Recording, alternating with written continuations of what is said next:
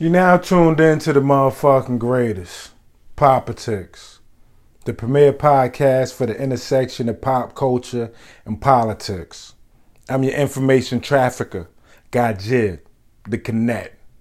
Today, I'm gonna plug y'all in to the school to prison pipeline.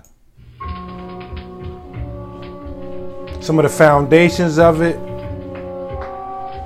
How racism is institutionalized.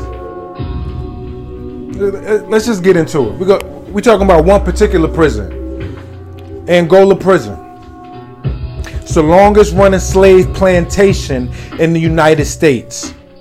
And it's the largest maximum security prison in the United States. Angola was a plantation run by Isaac Franklin and his family from 1834 to 1880. To produce cotton. Franklin was described as the richest man in the South and owned the nation's largest slave trading corporation. He built his wealth from enslaving over 600 black people. After he died, a Confederate Army officer bought the plantation and contracted with the state of Louisiana to lease convicts, almost all whom were black, to work the fields. This arrangement enabled the basic operations and purpose of the slave plantation to continue.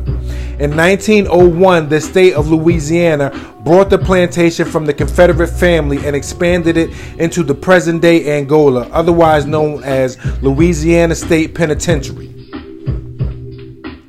Angola is a massive operation. It's bigger than the size of Manhattan.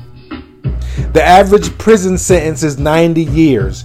This is a plantation where human beings are forced to labor the rest of their lives in the fields for crimes they were convicted of, often as youths.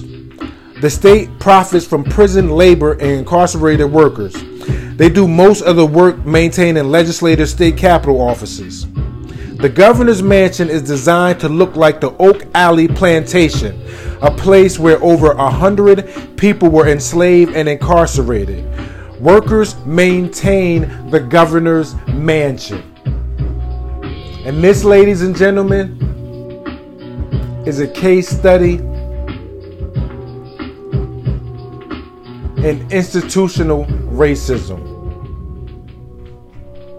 It's still a plantation where black men are working, some picking cotton. And it's 2019. So please stop patting Cheeto on the back for his prison reform bill, that First Step Act. Because his 2020 budget, he has no money in it for that act, and he has done nothing to fund that act. And that act was actually backed by Kamala Harris and Cory Booker. Politics, the premier podcast for the intersection of pop culture and politics. 1.